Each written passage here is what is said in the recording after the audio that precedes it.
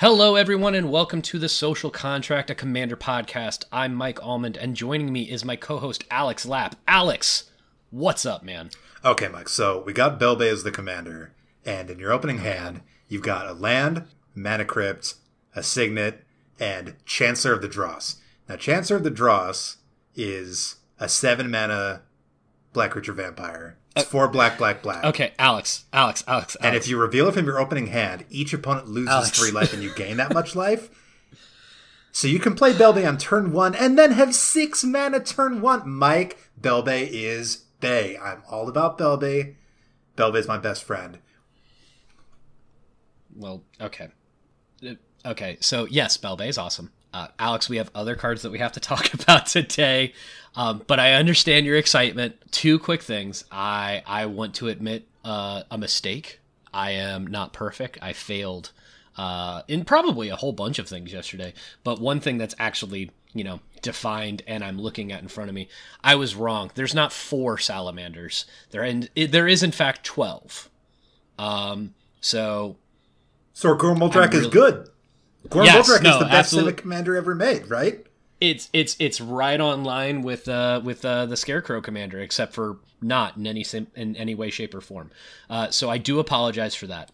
The second thing is I've been looking at a lot of Twitter and Facebook and cable news sites, and people don't want to talk anymore about politics this week. So we're going to move on to some of the maybe less politic-oriented cards and just kind of a potpourri of different things that are happening with this set, a couple of different cards, and then this set as a whole, and kind of isolate things. We each picked a couple of different cards that we wanted to talk about.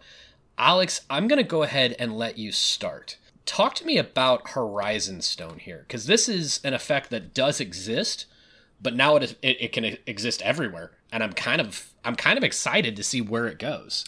Yeah, Mike, Horizon Stone is a 5-mana artifact that says if you would lose unspent mana, that mana becomes colorless instead. Now, you're right, this effect does exist. It's existed in Crufix most notably. Which is in the flavor text. Yes, it's right there. Actually, it starts in the flavor text, it says Crufix once dreamed that he traveled beyond the edge of the world to an unfamiliar land. Curious, he picked up a rock and awoke to find it had followed him from the dream into reality. Crufix is the all-seeing god of Theros, and he's the one that was able to sort of see beyond the bounds of the multiverse and see the Eldrazi, and that's why Crufix is able to maintain mana indefinitely. So we have Crufix. Crufix keeps your mana, and it has this exact effect. If you would lose unspent mana, that mana becomes colorless. We also had mono green Omnath, the locus of mana, just that unspent green mana doesn't empty from your mana pool. And then we also had that new red dragon that had that same effect, but for red. Leyline Tyrant. Yes, thank you, Leyline Tyrant. But we've never had it on an artifact before. And to me, and this probably isn't very exciting to many people, to me this is an instant colorless deck staple, right? And I think this could be a staple in certain control decks. Because for sure. Certain control decks like to be able to play things at instant speed using things like Vidalcan Orrery and other instant speed spells where it's nice for them to be able to cast things when they want to in response to other people's plays. And one of the number one things that people do that everybody knows, right? You want to play your bomb out of your hand. You look over to the control player, you see how much untapped mana they have. If they have 2 islands untapped, you don't play it. But right. In this case, the control player could be basically tapped out. Mm-hmm. But they could still be holding up mana. and that's very easy Right. for you to forget. This is a very useful effect that, just based on card price speculation, it seems like people aren't really that gung-ho about it. I'm very happy to get it. It's going in my Emrakul deck because I have a lot of extra mana that I would love to be able to transfer from turn to turn. But that was my first pick, Mike. I like that it's the stone itself looks like the infinity signal. That's pretty cool. Mm-hmm. 5 mana for an effect. That's an artifact. Well, most artifacts are really good about not being the amount of mana that they say they're supposed to be. And the fact that this isn't symmetrical, Upwelling is a cool card. This is better. Yeah, that's 3 and a green, right? Right. Yeah, Upwelling 3 and a green that's is for everybody. Is an enchantment that says that if a player would lose unspent mana, they don't, right? That mana doesn't empty from your mana pool. This is just for you, and it's very cool. Being able to have the Crufix God in every deck means that it can absolutely do some good work. It's a strong effect. It's the opposite of our Jund Mana Burn boy from last episode. Yeah, there is that. So also, I don't necessarily know that you want to put this in that deck, but maybe that's just me. One of the cards I wanted to talk about, because it's not political or group hug, but I think I'm starting to lean into my... I keep telling myself I like Voltron, but it's not everything that I want to do. And then all of the cards that come out that I go, ooh, this will be a cool Voltron commander. Ooh, this is a good equipment commander. Bell Borka, Spectral Sergeant, 2 generic red, white for a legendary spirit soldier that is a star 5. It does a weird effect. Note the converted mana cost of each card as it's put into exile, which I don't know that there's a whole lot of cards that say note this thing that happens. Maybe you can help me out with that. But Bell Borka, Spectral Sergeant's power is equal to the greatest number noted for it this turn. At the beginning of your upkeep, exile the top card of your library. You may play that card this turn. I like this effect in whatever you exile, whatever the highest power is, cool, there it is. That's what his power is this turn. The spells that I'm most excited to play in this deck are things like the suspend spells. Greater Gargadon is a 10 mana spell that you can suspend 10 and pay a red for. Well, when you exile it, it's a mana cost 10. When you do Heroes Remembered, a 9 mana white spell that says gain 20 life, but you suspend it for 10 and pay 1 white to do so. When you do Ivory Giant, a 7 mana creature that when it enters the battlefield, destroy all non-white creatures, but you can suspend it for 5 and pay 1 white. This is one of those cool, I'm going to make a very, very big spirit boy, and I'm going to do it pretty easy. I like it. It's a weird effect. I've never seen note the converted mana cost of each card as it's somewhere else. I understand there's plenty of cards that say it has protection from converted mana cost blank. There's another commander that actually came out in the set and says artifacts have protection from spells with converted mana cost of the mana cost of that artifact, which is cool. I like effects like this where it's more gamey, it's more strategic. You have to actually change a bunch of stuff and you get to react to it just as much as your opponents do. Yeah, Mike, this is definitely an interesting card. It is Boros. It's very Boros because it's real Boros. It's about making a big body. Let's talk briefly about what that body's made of. So, note the converted mana cost of each card as it's put into exile. This clause is there to basically say you don't get to exile anything before Bell Borka comes out and get the value for it while he's on the battlefield. He needs to see it go to exile. As it's put into exile, yes. Yes. So the second line is a characteristic defining ability that defines his power. And we know that it's a characteristic defining ability that defines his power because we can see that his power is a star. And it says that Bell Borka's power is equal to the greatest number noted for it this turn, referring to the first ability. Those two are linked. And and Mike's right. There are some real shenanigans here. When you suspend a card, you'll pay the suspend cost and you'll exile it. And the suspend cost is usually very different and much lower than its converted mana cost, if it has one, right? Because there are some suspend spells that can't be cast. They have no converted mana cost. They don't have a mana cost of 0. They don't have any mana cost. So I'm talking about cards like Ancestral Vision, which is a instant for no mana cost that says, what is it, suspend 4 for a blue mana and then draw 3 cards? So. Yeah. That spell normally cannot be cast, right?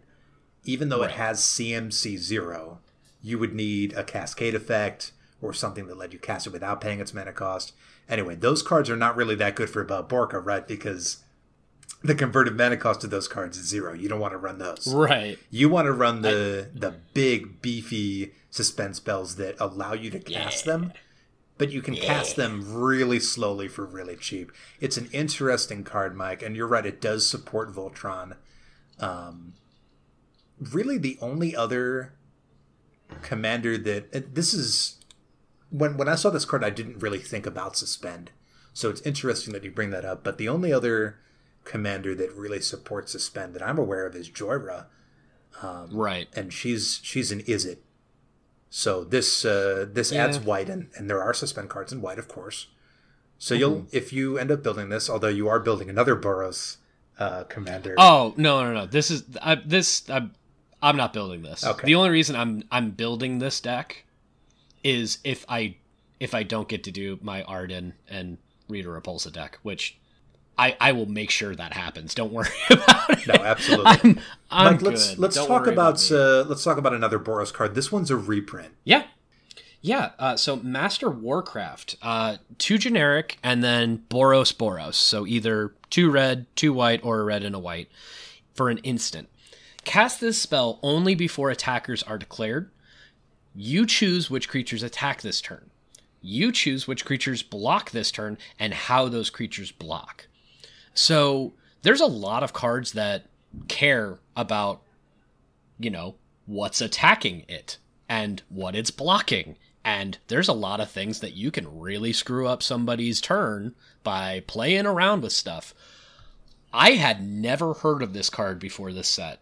And you pointed out to me that this is something that exists, and I'm really upset that I didn't know about it before now, Alex. Yeah, Mike, this is Disrupticorum before Disrupticorum was a card. This was printed in Ravnica as part of the Boros cycle. And it got a reprint in Commander 2011, which is where I discovered it. It was in Gisela, Blade of Gold Knight, in her deck. I guess it was Giant Tribal, Boros Tribal. Back then, they didn't really have a great grasp on what kind of deck a deck was in Commander. Mm-hmm. But this card is very interesting. It's very political, and it's kind of like a cross between Disrupticorum and a Lure Effect. A Lure Effect is that all creatures must block this creature if able. And Disrupticorum has Goad, which says 2 different clauses for Goad. The first clause is that creature must attack each combat if able, and that creature must attack a player other than you, the controller of Goad, if able. So this is kind of a finer control to it, right? Let's go over the first part. It says cast a spell only before attackers are declared. That's going to be the turn-based action of the declare attacker step. There is time before that, at the beginning of combat step, which happens right after the first main phase, right? So you go first main phase, beginning of combat step. The beginning of combat step is the last chance you have to cast this spell, because once you move into the declare attacker step, the active player is going to be declaring any attackers that they have before you get priority. It's too late, right? And of course it's too late, because they're declaring attackers. You have no chance anymore. So we have to cast it before that. You choose which creatures attack this turn. Those creatures will attack if they're able, right? If they are tapped, they can't attack, of course. Sure. If they have a clause that they can't attack, like the Amonkhet gods, they can't attack unless you have a certain quality fulfilled. You can't force them to attack. And then you have attack taxes, right? Like Propaganda and Ghostly Prison. If there's a attack tax that's in play, and you're trying to force an attacking player to attack a defending player that has say a Ghostly Prison style effect, you can't force them to do that. Right? You can't make them. The attack has to be free and clear. And then you also you choose which creatures block this turn and how those creatures block. That means that you can basically say that no creatures are going to block. You can say that any number of creatures will block a single creature, and then you would decide the order of how those blockers will be having their damage assigned. It's a very interesting card, Mike. You just don't see it, and I think that's because it's like Disrupt Decorum, but you can't just turn your brain off and play this card, right? This is if you look at those Boros soldiers there in the card art, they're puzzling over the war map, they're moving the pieces around. This is a thinking Magic player's card. You can't just slap this on the table like Disrupt Decorum, lean back in your chair, and just watch everything burn to hell. You really have to make some hard decisions, Mike. So I'm pretty sure that they're actually sitting there playing D&D. I might be wrong. I think that's Warhammer. Well, maybe. Agree to disagree. Here's my thing. Everything that you said is, I understand it, and I believe it to be 100% true. I think this card is immensely powerful for 4 mana. I didn't say it wasn't. Immensely, though. Like I said, I still can't believe that I didn't know about this card, considering the amount of stuff that I do that's weird in my decks. Master Warcraft is the best fog effect. Oh, it's a fog, yeah, absolutely. Or it is a eliminate target player potential effect, or a win the game potential effect. Mm-hmm. You can choose to make somebody get totally blown out creature-wise. I love this card, and I'm so frustrated that I just discovered it. You know how people are... I've been called a hipster by a lot of my family, and I don't know how entirely accurate it is, but leaning into that stereotype, you know how it's kind of obnoxious if there's a band that you like, and you liked them before they got really big, and then it's like, this goes away. This is the exact opposite of that effect. I'm so mad. I'm so mad that I didn't know this existed. Well, now you know, and this card's cheap. Yeah. No, I'll recover. Give me some time to recover while you talk about our last red card here. So here's Wheel of Misfortune. 2 generic and a red for a sorcery. Each player secretly chooses a number 0 or greater. Then all players reveal those numbers simultaneously and determine the highest and lowest numbers revealed this way. Wheel of Misfortune deals damage equal to the highest number to each player who chose that number.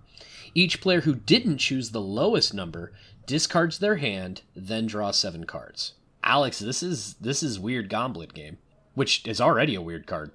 It's a little bit of a gambit, right? You need to really have a strong understanding, first of all, of what you're gambling for, what the stakes are, and what your strategies are, right? So let's start to try to break that down here, because right. Wow, that's a wall of text. This is really confusing. I mean, let's you're aiming to be in the middle, right? Yes, that's exactly your goal. You don't want to be the highest, you don't want to be the lowest, but if you're the lowest, you get nothing, right? Yeah. So okay. So you got 2. I guess you got 3 categories of players, right? You have the player who chose the lowest number, and it can't be less than 0. It has to be an integer. 0 or greater. I like how they specify integer. That. Yeah. So if you choose the lowest number, then you get nothing. You lose. Good day, sir. That's it. Okay. Nothing bad happens to you, but that's it. You don't get anything good either. Yeah. Cool. Next up are the big winners. These are people who didn't choose the lowest number and they didn't choose the highest number. Those people wheel and draw 7. That's the goal. That's what you want to have. And then the third category of players, those are the players that chose the highest number. And this includes any player. If you tie, you pick the same number. It's all of those players. Those players will take each player who did or who did. Yeah. They'll take that much damage and then they'll wheel. So you still get to wheel, but you're hurting probably a decent amount because you probably picked a pretty decent sized number. Oh, I misunderstood that. At least they get the wheel at the same time. I mean, Don't get me wrong. I mean, if somebody says 10 and they take 10 and then, hey, here's your wheel, they're also probably going to be a little bit bitter at the people that picked 9 and 8. So I get it. Yeah, but this isn't The Price is Right. They didn't know you were going to pick 10. Right. No, it is. Say it one is, under that, right? Right. Yeah. Reverse Price is Right somebody. Exactly. Now, this is definitely a truly interesting Gambit card because you want to wheel, right? Typically you want to wheel, although it's possible you don't want to wheel, and then maybe you pick 0, right? Because you definitely want to keep your hand. So there's a lot of interesting things. Like one of the stranger things that I've been asked as a judge in relation to this card is, what if I pick an arbitrarily large number, like Graham's number or Tree of 3 or Rayo's number or Bigfoot or some absurdly large number. Number file fans will know what I'm talking about, right?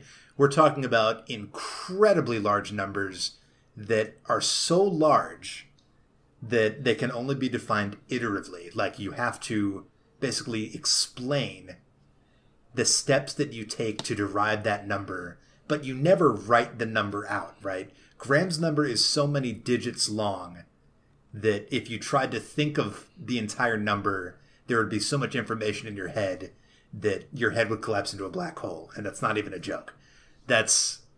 These numbers are too big. The problem with picking these really big numbers, number one is you'll die, right? Yeah, there is that. Right. But if you're immune to damage, which you can be, Glacial Chasm. Oh, man. Yeah, that's true. Yep. Yeah. That kind of stuff.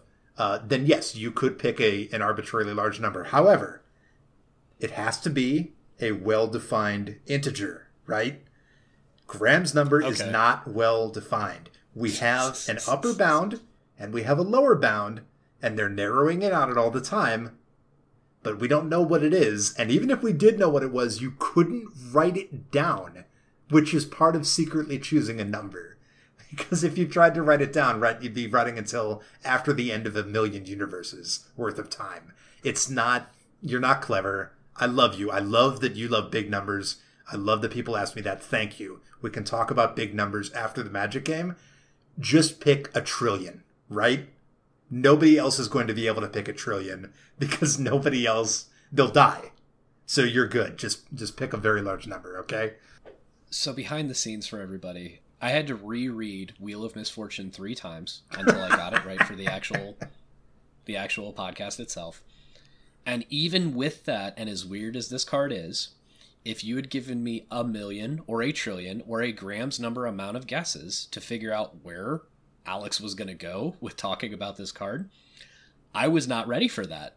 I'm going to give you a homework assignment, and it's on the podcast, so everybody else is going to be able to hold you to it. I want you to give me like a list of some of the weirdest questions that you've had to answer as a judge. Oh, geez. We don't have to do it today. Don't worry about it. But at some point, I'm gonna come back to you on that, because that could be pretty interesting in and of itself. Let's move on to our next cards here. I think that the professor at Tolarian Community College has to be really excited because, Alex, look at all of these dual lands that he's been looking for forever. This is exactly 100% what he's been looking for since day one, right? Everything's cool now with all of the enemy lands, right? Right? Yeah, Mike, so we're talking about the enemy cycle of the bond lands, the battle bond lands, and they all have the clause, this land enters the battlefield tapped unless you have 2 or more opponents. So they were designed for Two-Headed Giant, but of course they also work in multiplayer Commander. They work very well. The professor's a great guy. I love his videos. I was reintroduced to Magic through his content years ago. Oh, I didn't know that. That's really cool. Yeah, I played Magic in college. I don't want to go on a tangent here. On this podcast? Never. Hey. Go ahead. I played we're both guilty. I played when I was in college. The Zendikar and the Eldrazi were coming out, and I had seen Magic cards when I was a kid, right? You know, saw like the old style Magic cards. And when I went into college, I'd see like Emrakul, Kozilek, and they had numbers on them like 15, 20s, incredible cards. Anyway, sure. Completely, we're way off topic.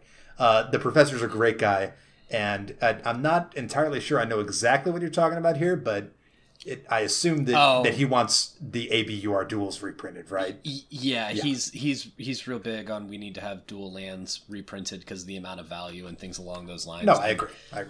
And he's right. He's 100% right. No, he's right. These aren't that.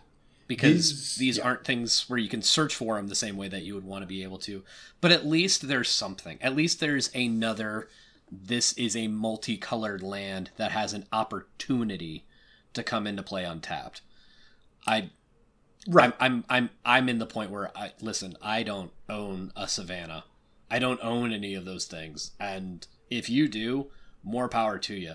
At the same time, if you're willing to go and buy one, good for you.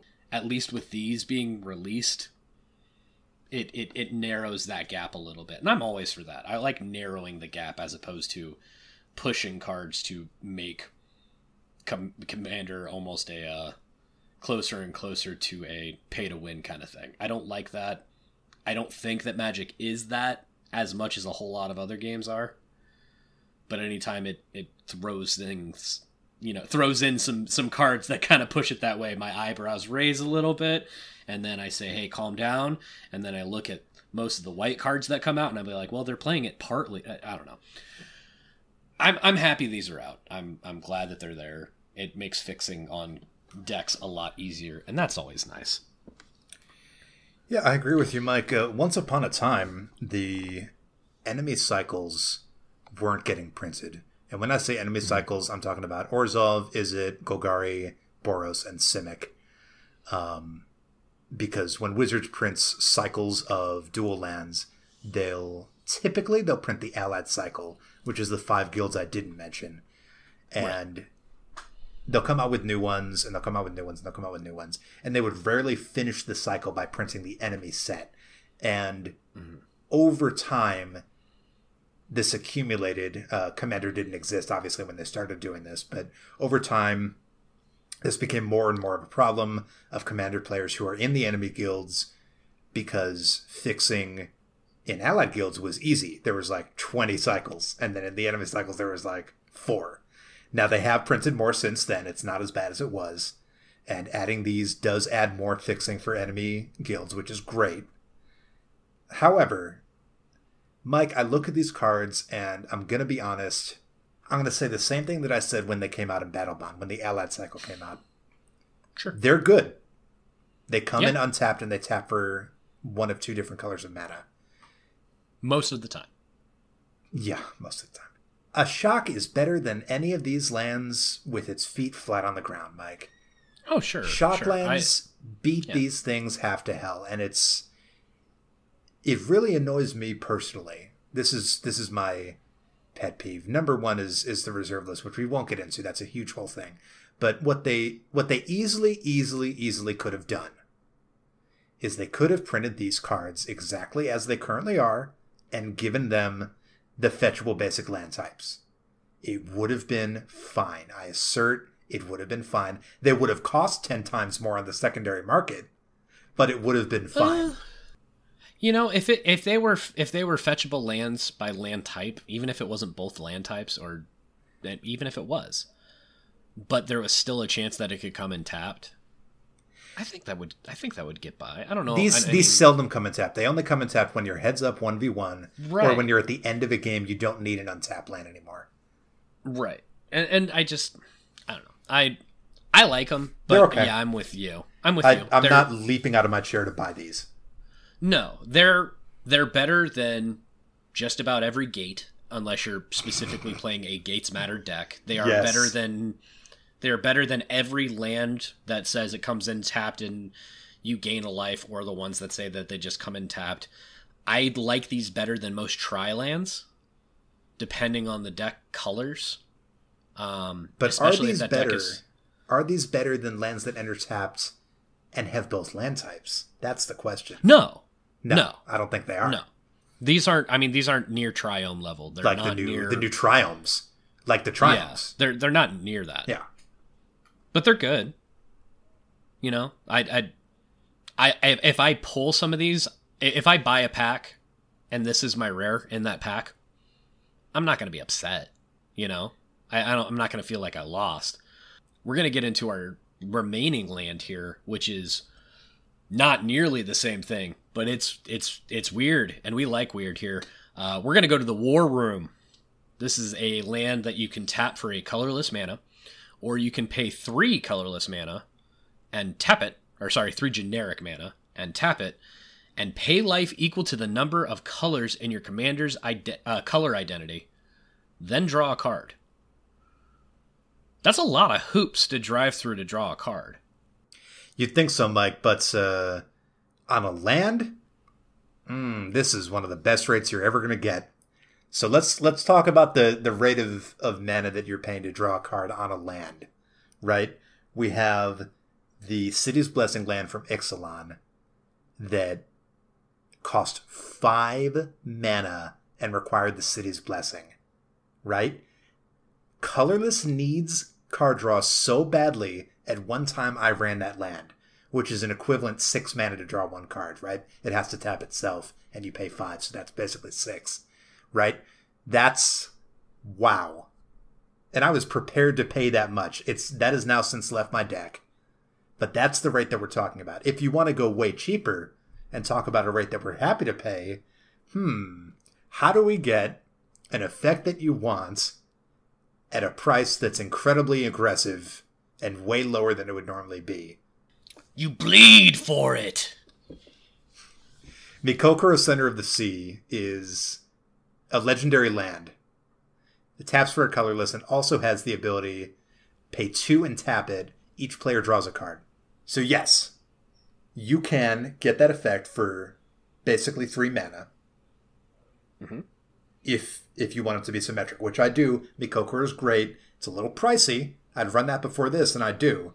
But this card is not to be ignored. Because paying life, as I'm sure you know in Commander, is nothing.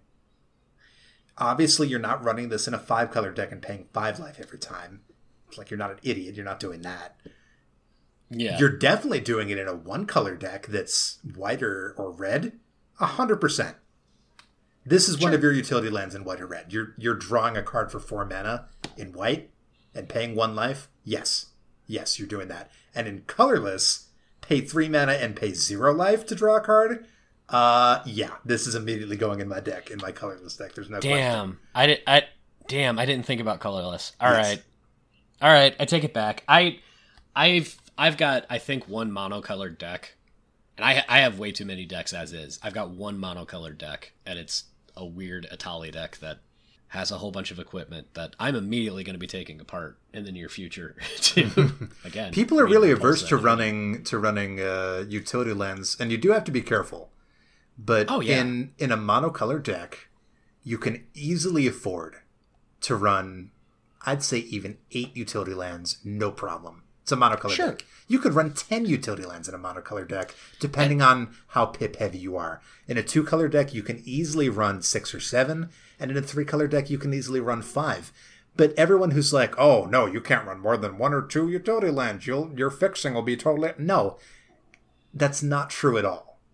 You just have to play your deck, goldfist your deck, figure out how many you can afford to run. It's not that many, but the ability to draw a card off of a land, you should probably be running this in your mono white, mono red, and colorless deck, and maybe even your Boros deck. Yeah. I don't like the stigma against utility lands because it's less good than what? Than a colored land. Right. But if it can tap 4 mana and has an alternate effect, you can run some of them. Yes. You can run a decent amount of them. I'm with you. I like this. You've swayed me on this card. I wasn't against it before. I was being a little bit sarcastic at the beginning, but I've gone from, okay, that's interesting, to, oh, that's pretty cool. You've swayed me. You need to prepare yourself when you're looking at a land, a utility land especially, and you see an effect on it that isn't a mana ability. You need to mentally prepare yourself for the price shock, because it's going to be higher than an equivalent spell, right? When you're in non-blue, you're used to paying 2+ mana for a card, usually around 2. So seeing 4 mana for a card, you're like, oh my god, 4 mana for... No, relax, it's okay. Because you're used to paying 6. Or 2 for symmetric, right? At least in that ability, yeah. Yeah, it's...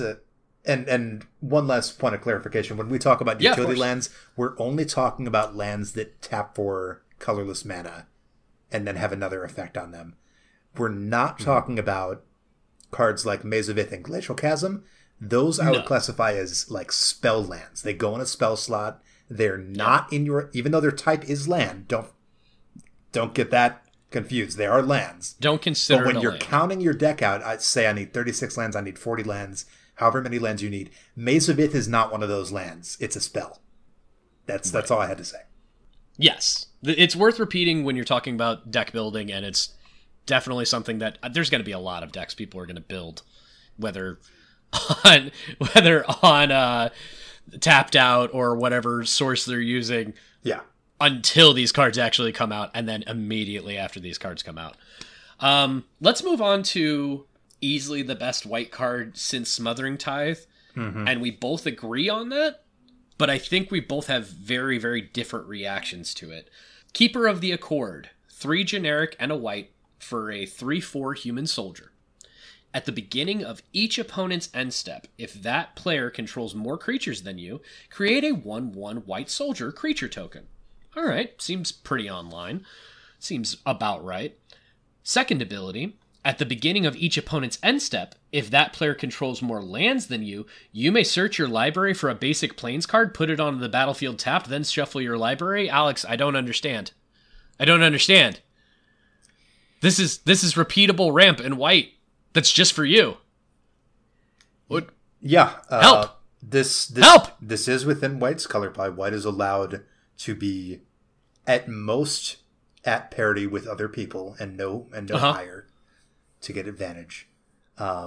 We do both agree this effect is, for white, very strong. What we don't agree on is how excited we are to run this in our decks.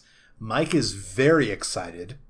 I, on the other hand, am not excited. I am thrilled because this is something that we love symmetrical effects.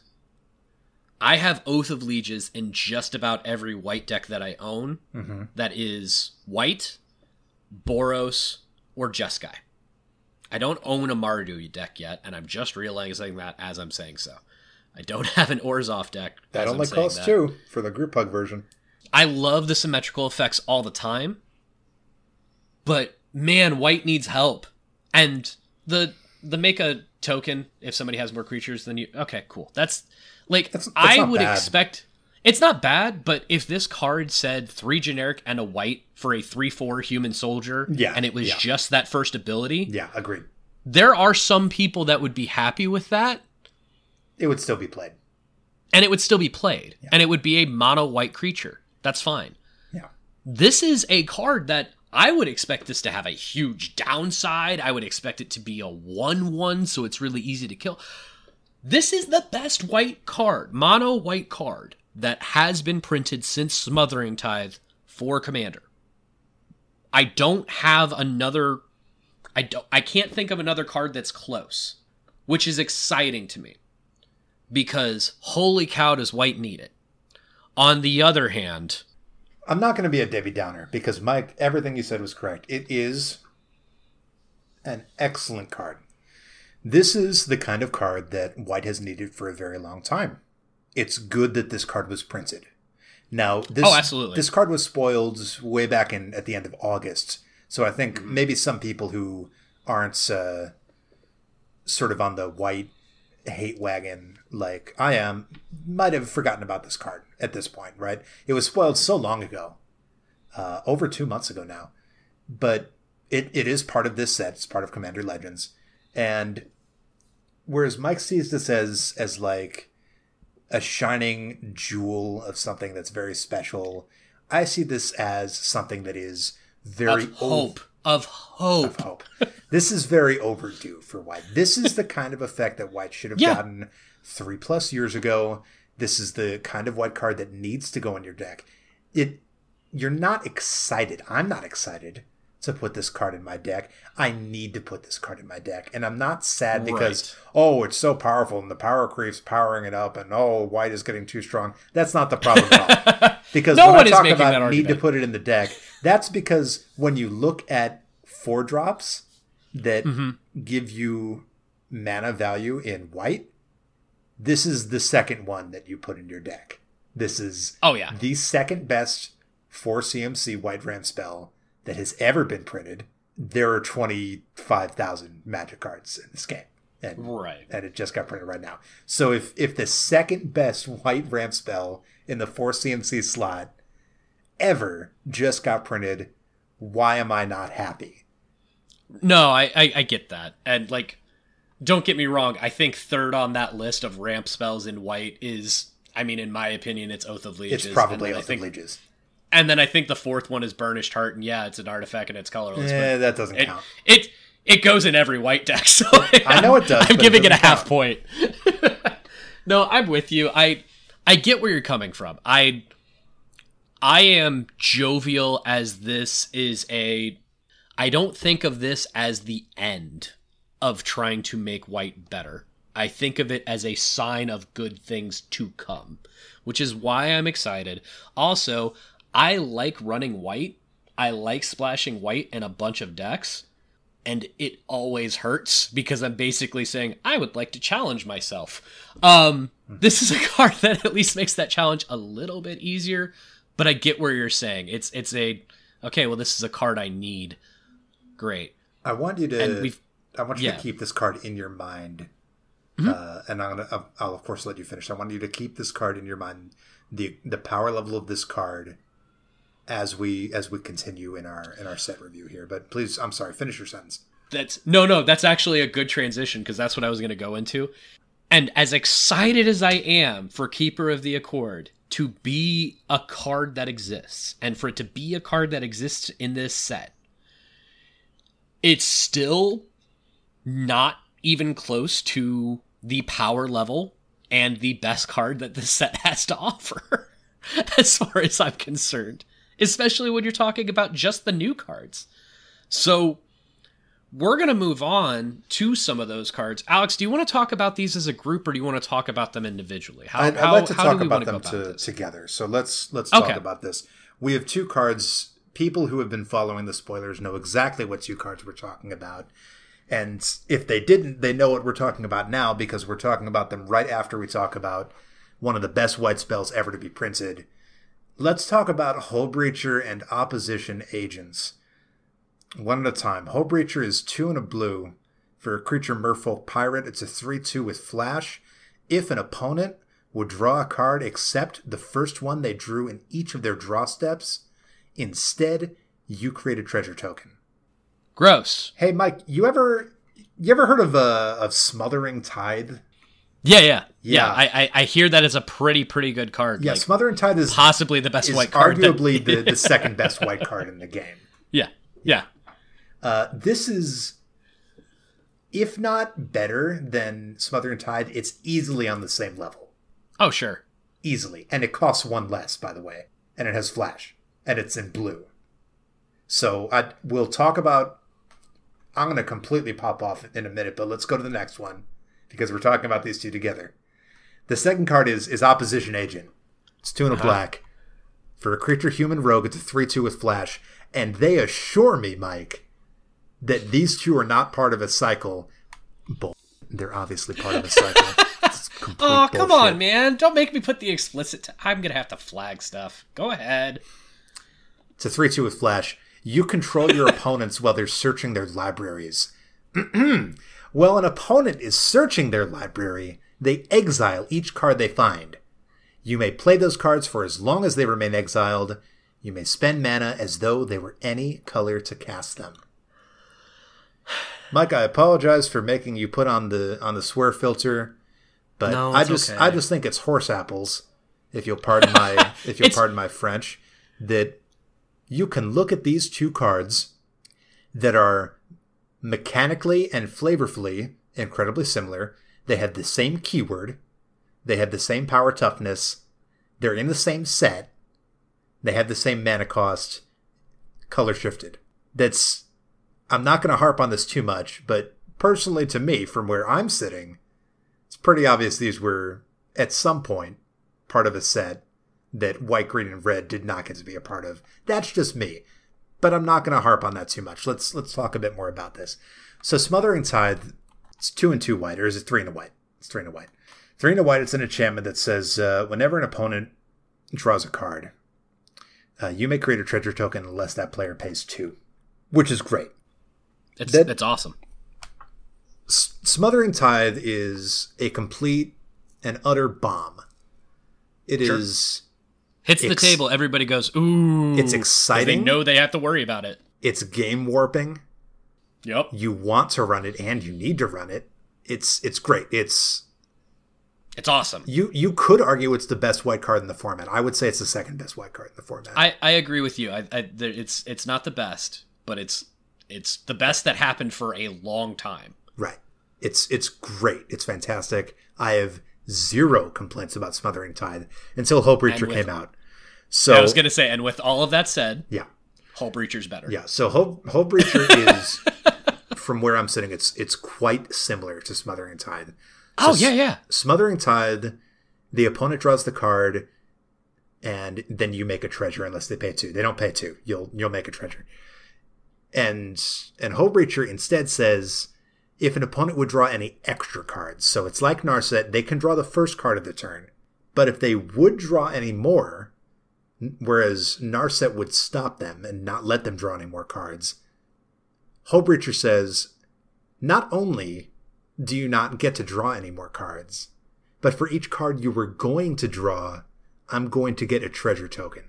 It's not whenever your opponents would draw one or more cards that weren't and you make a treasure token. Mm-hmm. It's instead. So it replaces the draw effect and you make that many treasure tokens. This Smothering Tithe makes your treasure tokens and they get to draw the card, and also there's a chance that you don't get the treasure token. Right. This one, you get the treasure token and they don't get the card. So I know that you can't really compare apples to oranges. These are two, one's an enchantment, one's a creature, one's in blue, one's in white. But it's not apples to oranges. You're comparing, white got a new gun. Yeah. And blue got a nuke. Exactly.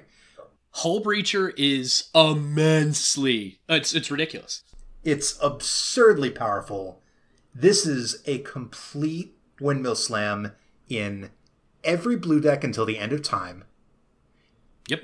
It's fantastic. This is on the level of Rhystic Study. I'm going to be flat out. This is as strong as Rhystic Study. Now, it's a creature, so it can be removed easier. Yep. But it's on that same power level. And Rhystic Study is, what, a $20, $30 card? Can I say something? Please do. I'm sorry. Mad? No, to make you mad. Go for it. I think it's better. And that's there's arguable. A lot of people that's fine. There's a lot of people that will, hey, I think you're overreacting. Oh, it's a lost in the moment kind of thing. Here's the deal. We talk a lot about symmetrical effects. This turns half of those symmetrical effects into good luck. I'm going to screw all of you over. You know what would go really well in Hull Breacher? Temple Bell. Dictative Crew Fix. Oh my god. All of these things that say, everybody draw more cards. By the way, instead of you drawing cards, I'm going to draw extra cards, and I'm also going to be able to make some treasure tokens. Hull Breacher can pay for itself in the turn that it comes out with literally, 80% of the card draw symmetric effects that exist. Everybody hates Narset, the Planeswalker that says that Windmill doesn't help you, or Windfall doesn't help you. This is better than Narset. Because you can flash it in and you get extra value. Why from would your they opponents print not getting strictly value. better Narset? What were they thinking? I don't even know how to temper how much time we talk about this card. Because That's fair. It's we need to stop at some point, right? You're saying this is me being the voice of reason. I'm saying this as this is an immensely powerful spell. Maybe I'm wrong. Maybe talk to me in 6 months. Do I think it's still more powerful than Rhystic Study? The answer right now is yes. Then, I don't know, because you're right. It is a creature. Dies to removal. Dies to lightning bolt. Stuff like that. Cool. Totally understand. I think the other card is more powerful. Yeah, Opposition Agent bothers me so much more than Hull Breacher, and Hull Breacher would be something that blew up my brain in any other set. Wow, so Opposition Agent, basically, whereas Hull Breacher is, like, if you take Narset, one of the meanest cards in the format, and you make her even meaner and even better, and harder to remove because you can attack Narset. Right. Can't attack Hull Breacher, got a spot remove it. Yep. Opposition Agent is like Stranglehold. Good luck finding an answer. Or Ashiok. But you know, Mike, you know what card I would compare Opposition Agent to most directly? What's that? Aven Mind Sensor. Now, Aven Mind Sensor, I believe it's 3 and a white for a creature. It's a bird. And it says, whenever an opponent would search their library, instead they search the top 4 cards of their library instead. Very powerful effect. It saw a lot of play in a lot of formats. It hoses a ton of tutor effects. Very strong. Very, very strong. If I play this at the right moment, I'm going to win the game. Because you can play that card as this person's going to find their card, and they're going to tutor for their card that's going to stop me from winning. Mm-hmm. No, you're not. Unless it's in the top 4. Good luck. Yep. Hoses fetch lands. It's rough. Yep. It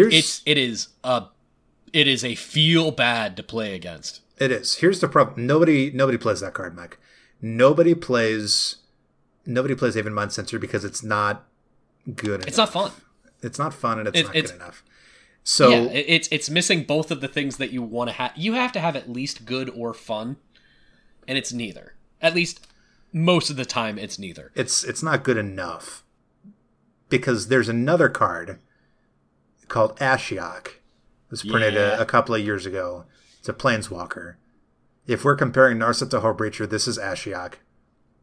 That said, your opponents can't search their library, right? This is way, way stronger than Aven Mind Sensor. It's way stronger than Ashiok. It's way stronger than Stranglehold. This is a demon. Let's read this card one more time. You control your opponents while they're searching your libraries. While an opponent is searching their library, they exile each card they find. Let me translate that for you. While you are searching your opponent's library, you exile each card you find. You may play those cards for as long as they remain exiled. Translate that one. That means that after they remove Opposition Agent, you can still play them. Yep. You may spend mana as though it were mana of any color to cast them. Mike, why does this card exist? You said that you are upset. I am upset. They said that these are not part of a cycle, right? They said they're not. I don't believe them. Okay. I would be more upset if they're telling the truth. If you're going to make effects like this, if you're going to make cards like this, and you do not make one in every color, I'm going to get mad. Well, Mike... Because at that point, you are just saying, nah. Like, and I'm the biggest opponent of make cards that go into every deck. If you asked me if I think Sol Ring should be banned or not, I'm gonna say yes. It probably should be. I know how you want to ban cards? No, I don't. But I don't think Sol Ring should be a thing. I'm not mad that it's a thing. I'm saying if you asked me in a vacuum, should it exist? No, because it goes in every deck. And even if you remove 1% of the interesting types of things that you can put into your deck because you have to have this, then I don't want it. I don't like that Arcane Signet followed it up. I don't like that these cards... Like I said, I'm excited about Keeper of the Accord because it needs to exist. I'm sad that it needs to exist and I have to put it in cards, but I'm happy that it exists at the same time. I understand how all over the place that is. Sorry, you're just going to have to deal with it. Because that's how ridiculous this is. This is how backwards the thinking is. So if you tell me that Hull Breacher and Opposition Agent aren't part of a cycle, that means that you made 2 cards that are absolutely dies to removal. Sure. They are flashed in instant. You're going to feel terrible about the thing you're doing because I am playing a card that is going to stop you from doing the thing you're doing. I'm going to get a ridiculous amount of value out of it. The end. Oh, by the way, if anybody else tries to follow up and do a similar effect, good luck. You better have some kind of removal in your hand. I know for a fact that if I play a Hull Breacher, or if I play an Opposition Agent, and I'm in last place in the game, I'm not making any friends. There's no way. It is ridiculously oppressive. It is ridiculously powerful. If they only make these 2, I'm bummed out. If they release the other 3 for a cycle, I'm a different type of bummed out, but at least it's across the board. I don't know, Alex. I'm flabbergasted. I'm full-fledged. I don't know how to deal with this.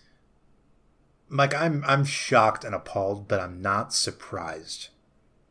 And you know I'm not surprised. Let's talk about the fact that this isn't a cycle. We can take them at their word. I don't want to, but we can. Do you remember last set it was the inscription cycle? Now that was a cycle. That was a modal spell cycle. The inscription cycle had you choose a number of modes, and Mike, they only printed 3 of the cards in that cycle. They printed it for green, blue, and black. And when pressed on the issue, they said, yes, this is indeed a cycle. We couldn't think of anything good and interesting to print on the white and red versions, so we just didn't print them. And you know what? At least they're honest. Because I think you know exactly what would have happened if they printed the white and red versions. They would have been crummy, disappointing, last place crap that you're not going to run. And the same thing would have happened if they printed a white Hull Breacher or a red Opposition Agent. Red maybe not so much because red's doing a lot better. But I'm complaining about white. That's my pity party right now. Opposition Agent really can't be political, Mike, because you cannot allow your opponent to search for a card. It's fully under your control. There are 2 options. Either you steal the card out of their library, or you don't search at all. There is no third option where they get to search and you let them search. It's not in the text. Gavin Verhey, who is a major player at Wizards, very respectable. I respect his work immensely. He works very hard. He wrote a very long Twitter thread about these because when I look at these and when you look at these, I think a lot of people looked at these cards, Hull Breacher and Oppo Agent, and they said, I figured that those effects probably could have been white. And that's a mantra that we've repeated for a very long time. For a lot of cards that we've seen, like Confounding Conundrum and lots of other cards. And I think that annoys people a bit to just hear the same thing over and over. People who don't care about white, that annoys them. So Gavin Verhey addressed those issues, and he wrote many, many, many tweets about it. I'm not going to read that whole thread because it would take like 5-10 minutes. But it really puts a very fine point on why this bothers me so much. So let's summarize what Gavin says. Gavin says that Commander is a unique format for the game of Magic. The game of Magic, as it was originally designed, was a 2-player, one-on-one heads-up competitive format constructed with repeats of cards. You were allowed to have 4 of a card.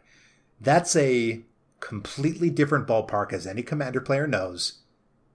Legacy and Commander have almost the same legality. The ban list is a little different, but the game of Legacy and the game of Commander are completely different. And that's because of that core difference. You only have one opponent.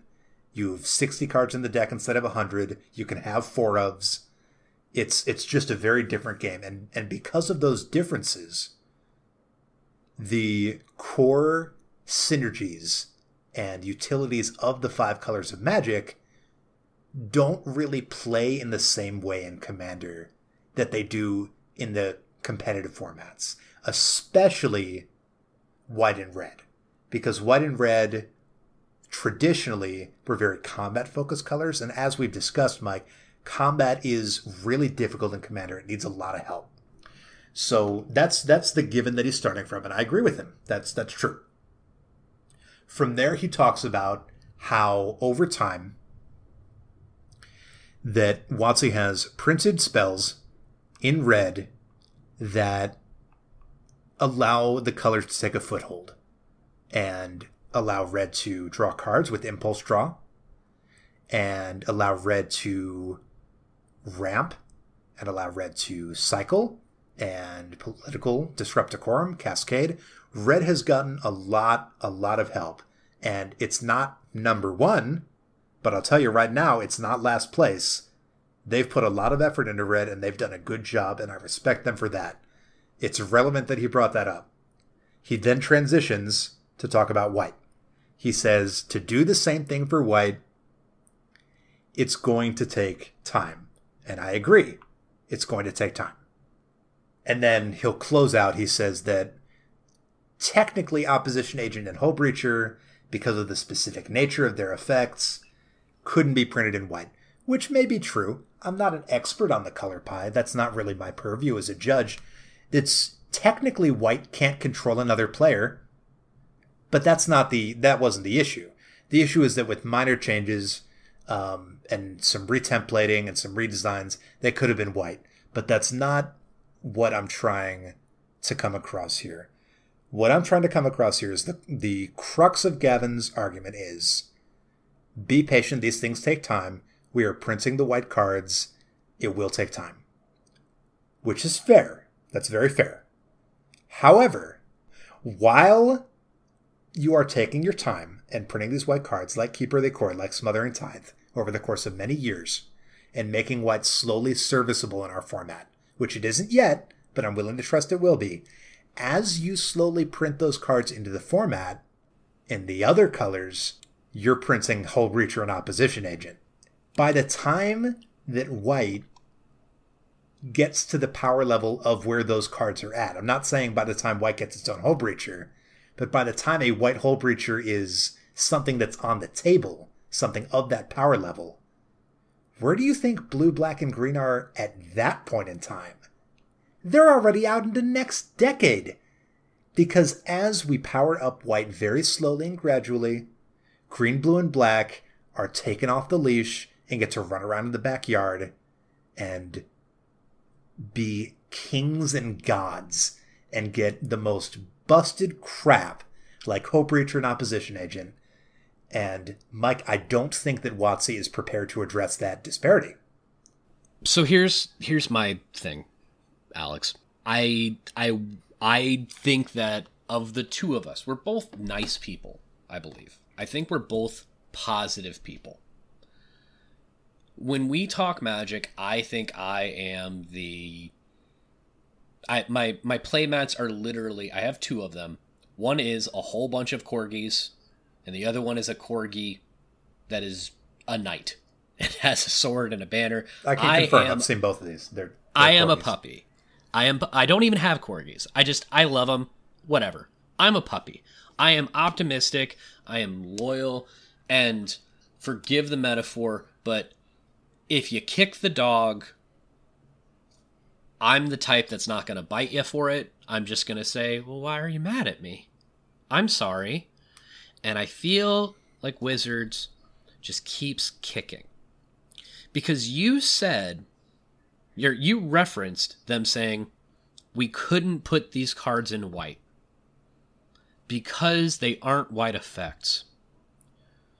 Talk to me about Archie, the turtle that says things come in tapped or untapped depending on what it does. Mike, I'm glad you mentioned Archie, and I want to let you talk as much as you want to, but I want to insert this about Archie the turtle, which let's remind our listeners, Archelos is a turtle that's it's 1 black, green, blue, and it says if Archie is untapped, other permanents enter the battlefield untapped, and if Archie is tapped, they enter the battlefield tapped.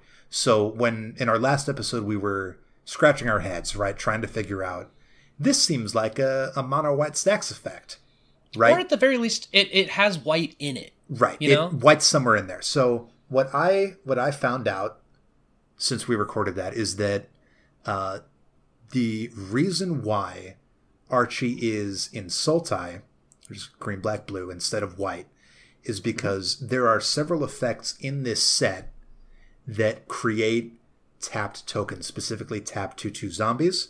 And the set designer wanted to have a synergy between things like Tormod that were making these tapped zombies and having them enter untapped.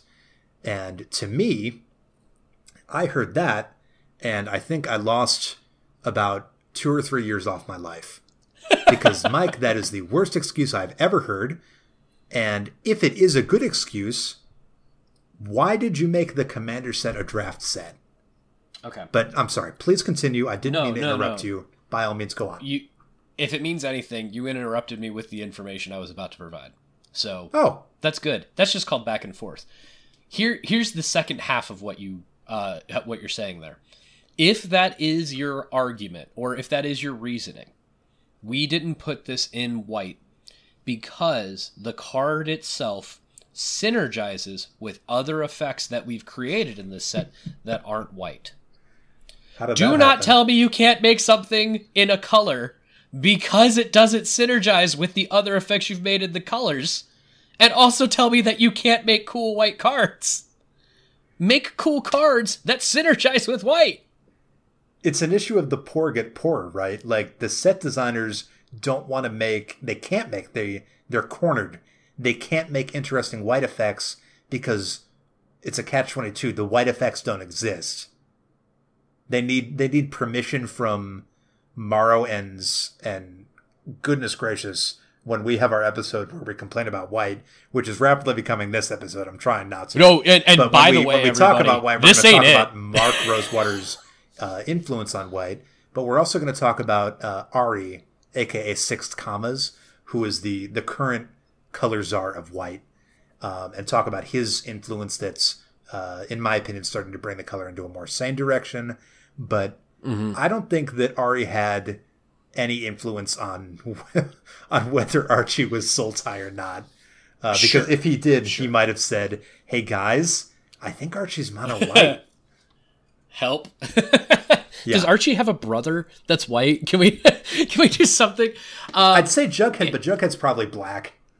Oh, that's fair. So here's the other thing here, and you might totally disagree with this, and that's fine. Of the cards that we talked about on our previous episode, and the ones that we talked about today, if we ignored Hull Breacher and Opposition Agent, my biggest winners of the set were Boros. Because the cards that you can play in red or white in this set feel kind of cool. Like, it maybe it's not the most powerful stuff, but it's some of the most interesting stuff to me. White and red have a lot of cool things, and that's not something I say very often. And then you have things like Hull Breacher and Opposition Agent thrown into the mix, and our last card as another, well, this is going to go into every, if not every deck, a vast majority of decks slot this in immediately, and whatever, we'll get there. Do you remember when Dockside Extortionist came out? I do. The outcry on that card of it being extremely powerful was loud.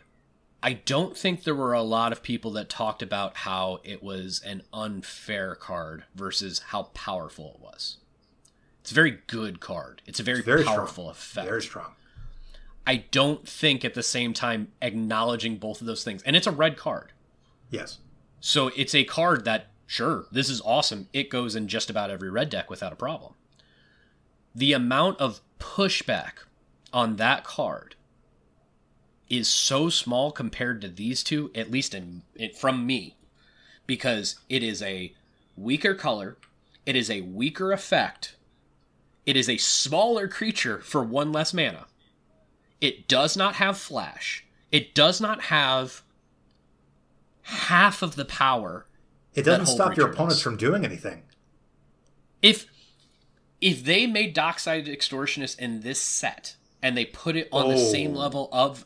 if they did it in this set, and they put it on the same level of these cards, it would have to blow up all of those artifacts and enchantments. And it still wouldn't be as powerful as Hull Breacher and Opposition Agent. No, Mike, I'd tell you what it would do. It would gain control of all of those artifacts permanently. Do you have anything else that you want to say on these cards? From a lot of people whom I've talked to, they're not delusional. They understand that these cards are very, very strong. They're very, very oppressive. They're complete bombs. They stop your opponents from doing things and they give you strong value. The effects are sort of tax and punish, which feels intrinsically very white, but they're not printed in white.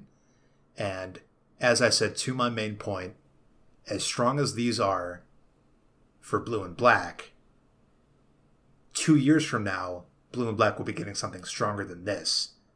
And 2 years from now, white will be getting something that's not half as strong as this. And that's the real problem. As much as they try to fix white, they're starting behind the start line. That feels like the trend. Exactly. Let's move on to our final card, Mike. Let's move on to... that everyone's talking about. Yeah, let's move on to cards, from these cards that are causing a whole lot of disruption and problems to a much more simpler card that no one has any issues with. Jeweled Lotus. 0 mana artifact. Tap it. Sacrifice Jeweled Lotus. Add 3 mana of any one color. Spend this mana only to cast your commander. Alex, I know we just got off of a little bit of a heated moment with some cards. We're ending with this one for a couple of reasons. Why don't you go ahead and start? Sure. I'd like to start with the flavor text of the card. Sure. Which says, I've seen my share of baubles, minister. Whatever ostentatious bit of glitter you have won't convince me to... Oh, my. And that's basically the attitude we have, right? Because it seems like every set up until now, Wizards has been printing these more and more ostentatious artifacts. We got, what was that? Prismatic Lantern, I think. It tapped for 5 colorless, and colorless mana could be spent as any color of mana. Yes. And a few sets ago, we got the 3 mana rock that had all activated abilities of all lands on the battlefield. And it just seems like, I don't know if they haven't learned their lesson from Mirrodin or what, but artifacts are strong, Mike. You know artifacts are strong. I know artifacts are strong. Yeah. And the obvious comparison that they are perfectly happy and encourage you making is, of course, Black Lotus, the most infamous card in the game. It's banned in every format except Vintage, and it says 0 mana, tap, sacrifice this artifact, add 3 mana of any color. This is notably different. Absolutely. But very similar. Also absolutely. Now, it has that limitation on how you spend that mana. Mm-hmm. And that really can't be ignored. That brings it down from the most broken card ever made in the history of the game, oh god, ban it from every format until the end of time, down to, in my opinion, I'm just going to put it out there, this is where Mana Crypt is. Jeweled Lotus is roughly on the same amount of power as Mana Crypt, which is a card that says it's 0 mana artifact that says at the beginning of your upkeep, flip a coin, and if you lose the flip, you lose 3 life. And it says tap, add, double colorless. Now that card is very strong. It's very, very strong. It's very expensive. It's very expensive. If the power 9 had a 10th card, the power 10 would probably be Mana Crypt. And then the 11th one would probably be Soul Ring. But the 10th one would be Mana Crypt. Mana Crypt is a fantastically powerful artifact. And realistically speaking, it does go in every deck, more or less. Yeah. There are some decks that don't want it because they have so much colored mana cost that they can't afford to play it. That's fair. Right. What you're saying is Mana Crypt isn't out of decks because it's not good enough to go in those decks. It's out of decks because of availability and cost. Exactly. And also, there's a third reason. Because Mana Crypt is very powerful, a lot of players, even if they are able to run it, they still don't. Sure. Because Commander's a casual format, and we all have this ongoing anxiety. Are my decks at the correct power level of where I want them to be? Are they too strong? Are they too weak? If your deck has Mana Crypt in it, you start to ask these questions. Is my deck getting too strong? That's an anxiety you might have. And so even if you have $100+ to slam down on the Mana Crypt, you still might not play it, Mike. And I think this is about where we're going to see the Jeweled Lotus. If you have a lot of money and you're okay with making your deck more powerful in the same way that it would make it more powerful if you added a Mana Crypt, then you would, of course, put this in almost any deck. But it is very expensive, and it is very powerful, and so because of those two reasons, I don't think you'll see very much of this card, Mike. That's my point. I've said it a couple of times now in this episode in particular, and I think I've said it in previous episodes, and I can't stand cards that say put in every blank deck. Mm-hmm. And I'm talking about I can't stand Sword of Feast and Famine because it goes in any deck that you want to attack with a creature. Ever. It goes in every Voltron deck. It's a very powerful card. I've absolutely got one. I've absolutely got it in a deck. And I don't like when they print cards like that. And that is on the super, super low end of the type of cards that I'm talking about. I don't like Soul Ring. I don't like Arcane Signet. I don't like these things that take away from the creativity of building a deck. And at the same time, I understand that the counter argument is, well, then don't do that. The problem is if I don't do that, I'm putting such a handicap on myself in the long term in winning a game. And I'm also probably putting a handicap on myself for enjoying the game because I can't keep up with the effects that other people are doing. Especially if I'm not in the right colors. Especially if I'm running just Keeper of the Accord when they're running stuff like Hull Breacher and Opposition Agent. This is another card that goes into, what would you say, 90% of decks without an issue? You're suggesting that this is automatic... So if everything else is even, you know what I mean? Yeah. If you're building your deck optimally, which again, this is a separate conversation, and 100%. What Mike said is true. If you are seeing this kind of effect with your play group, and you're thinking, "Oh my God, this game's getting out of control," control your meta, power your decks down. We've had episodes about how you should and could do just that.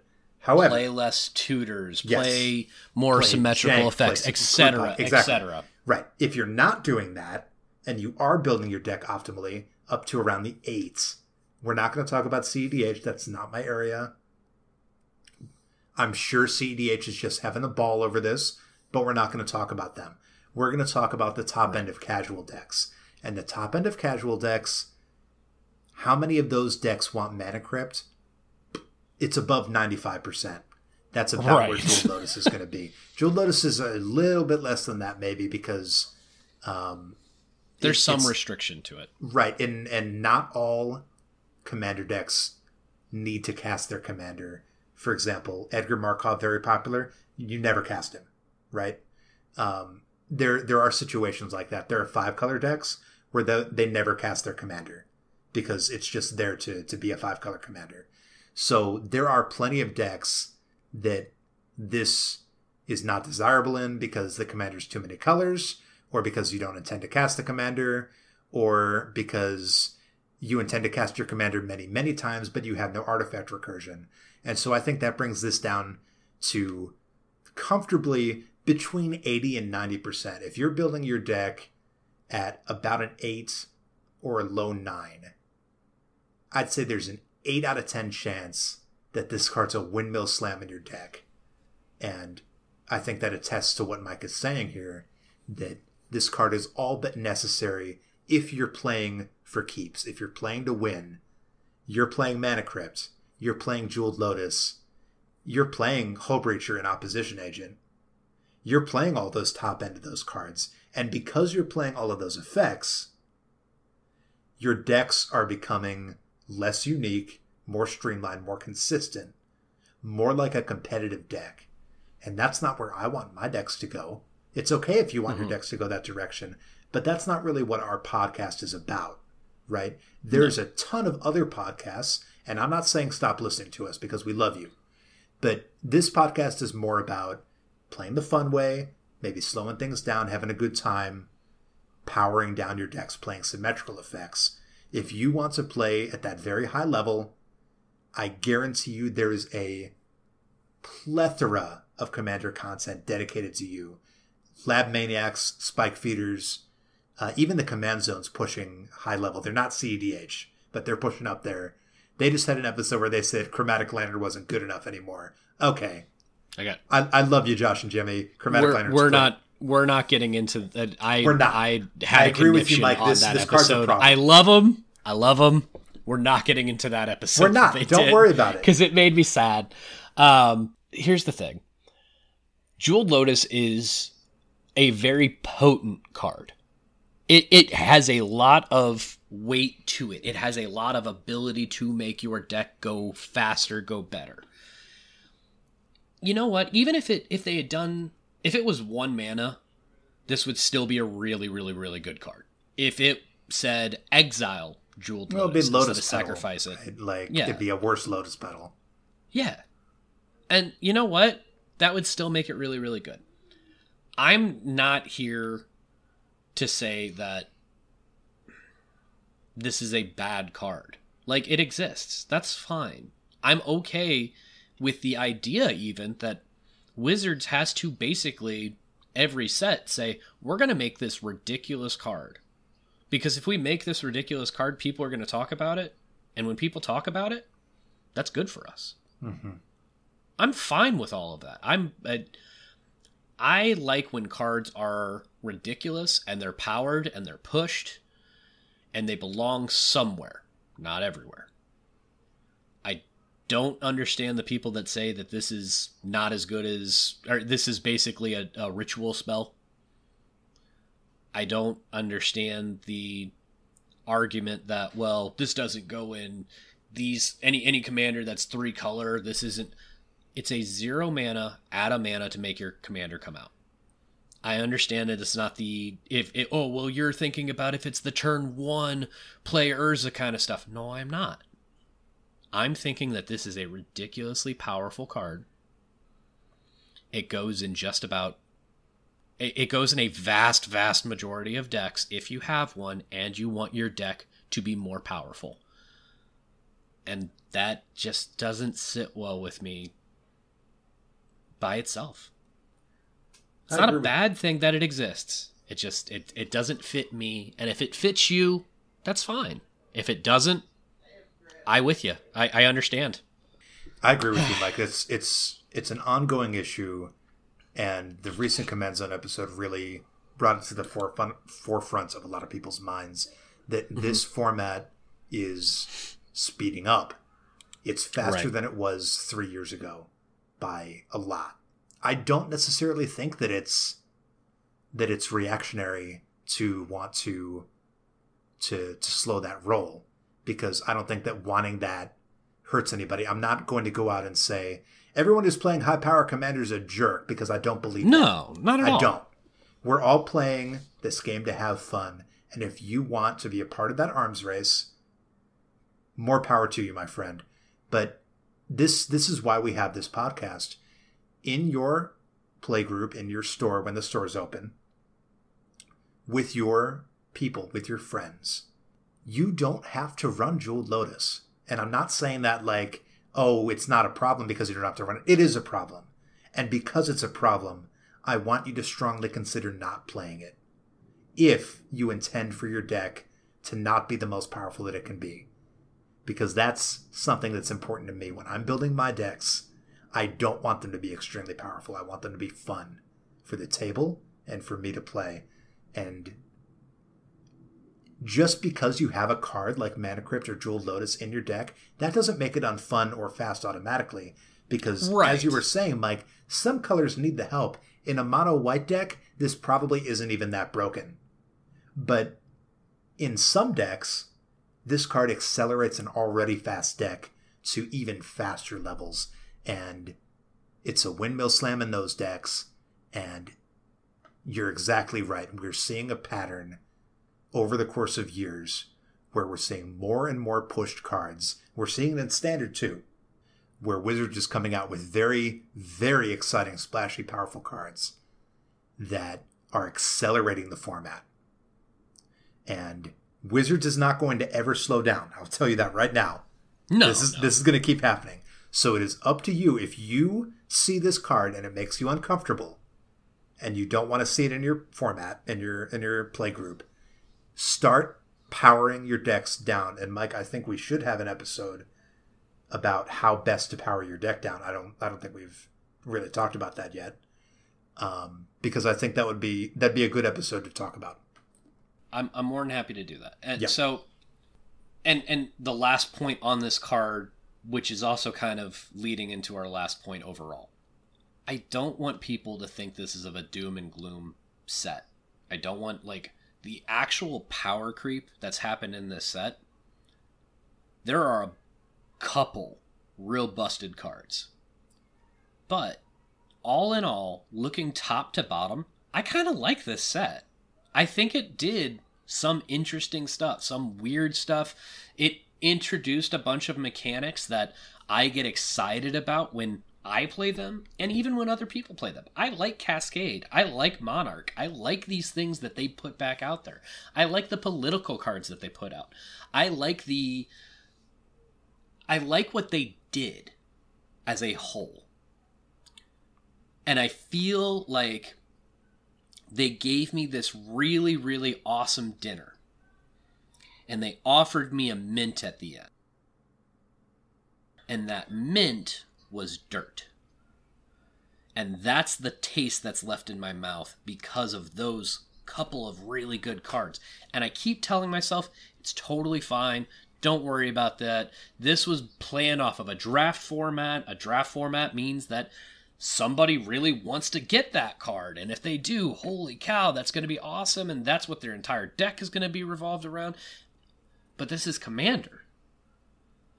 And as a whole, I think they did some really interesting things. I think they tried some stuff that I wouldn't have expected them to try. In a good way. Because it's cards. Shake things up. All in all, I like the set. We did a Twitter poll. Vast majority of people happy with the cards that came out. Happy with the set. I'm happy overall. But there's just something to be said where I am worried that if this set goes well, I don't want it to go well because these awesome, game-breaking, really easy to cast, really makes the game go faster for you, pretty oppressive cards, I don't want it to be the lesson learned that, oh, we should do more of that. Because at that point, you're forcing everybody to play competitive EDH. and you're turning the competitive EDH game into Formula One racing. Have fun with your decks.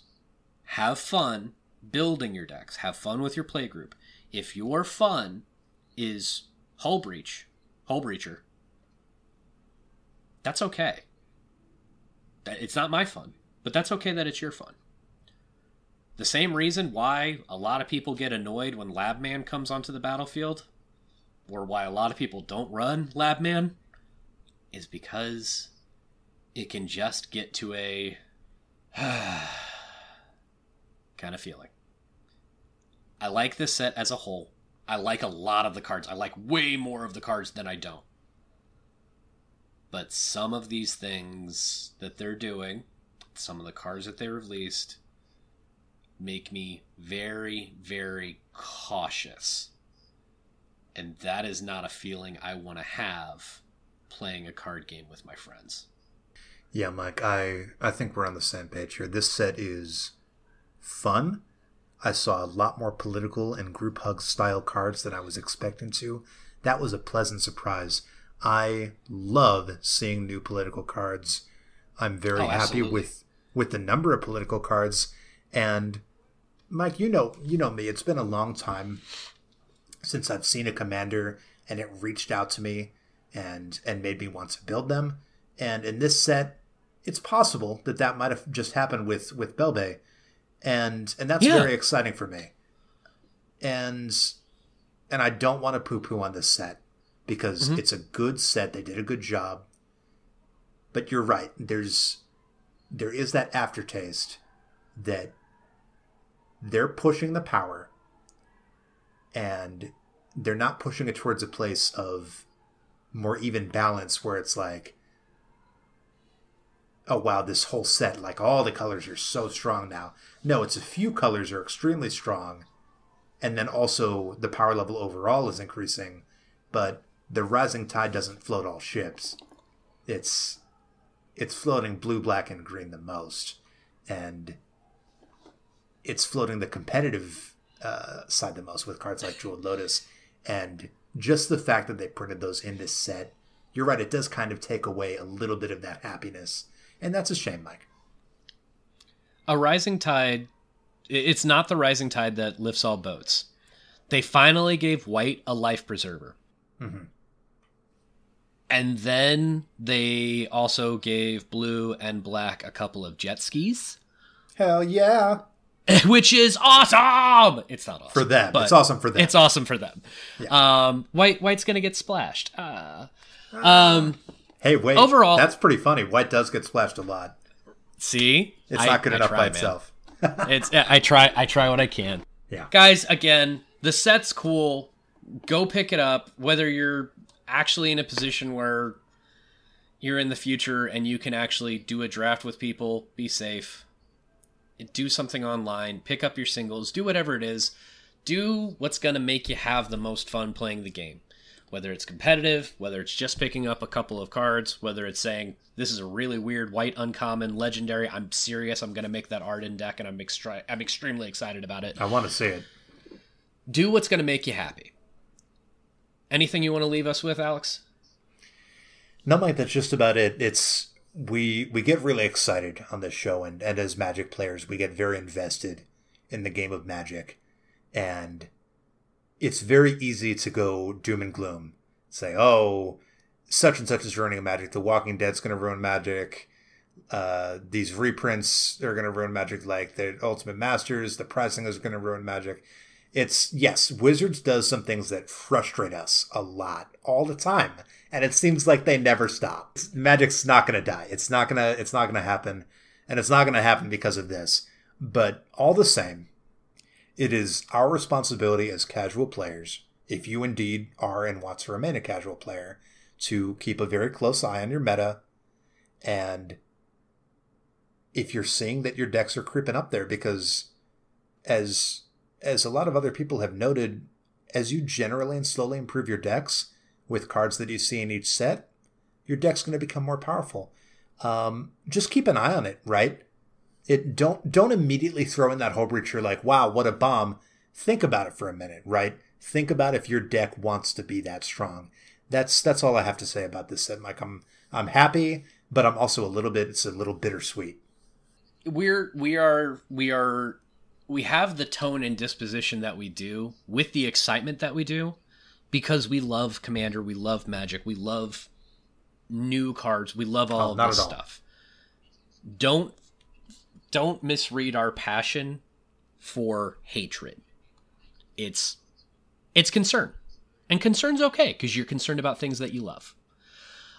Everybody, thank you for joining us this week. I think Alex and I are going to resolve to make as much of an uplifting episode as possible for our next week. I don't want you to think that we're doom and gloom on this set because, again, it is cool. It is fun. But we'll follow this episode up with something a little more bouncy and happy. Everybody, thanks for listening. We'll be back with you soon. Remember, heroes get remembered, but legends never die. Except for now they do, and then they go back into the command zone if you choose to replace it that way. But still, they only die for a little bit. We'll talk to you next time.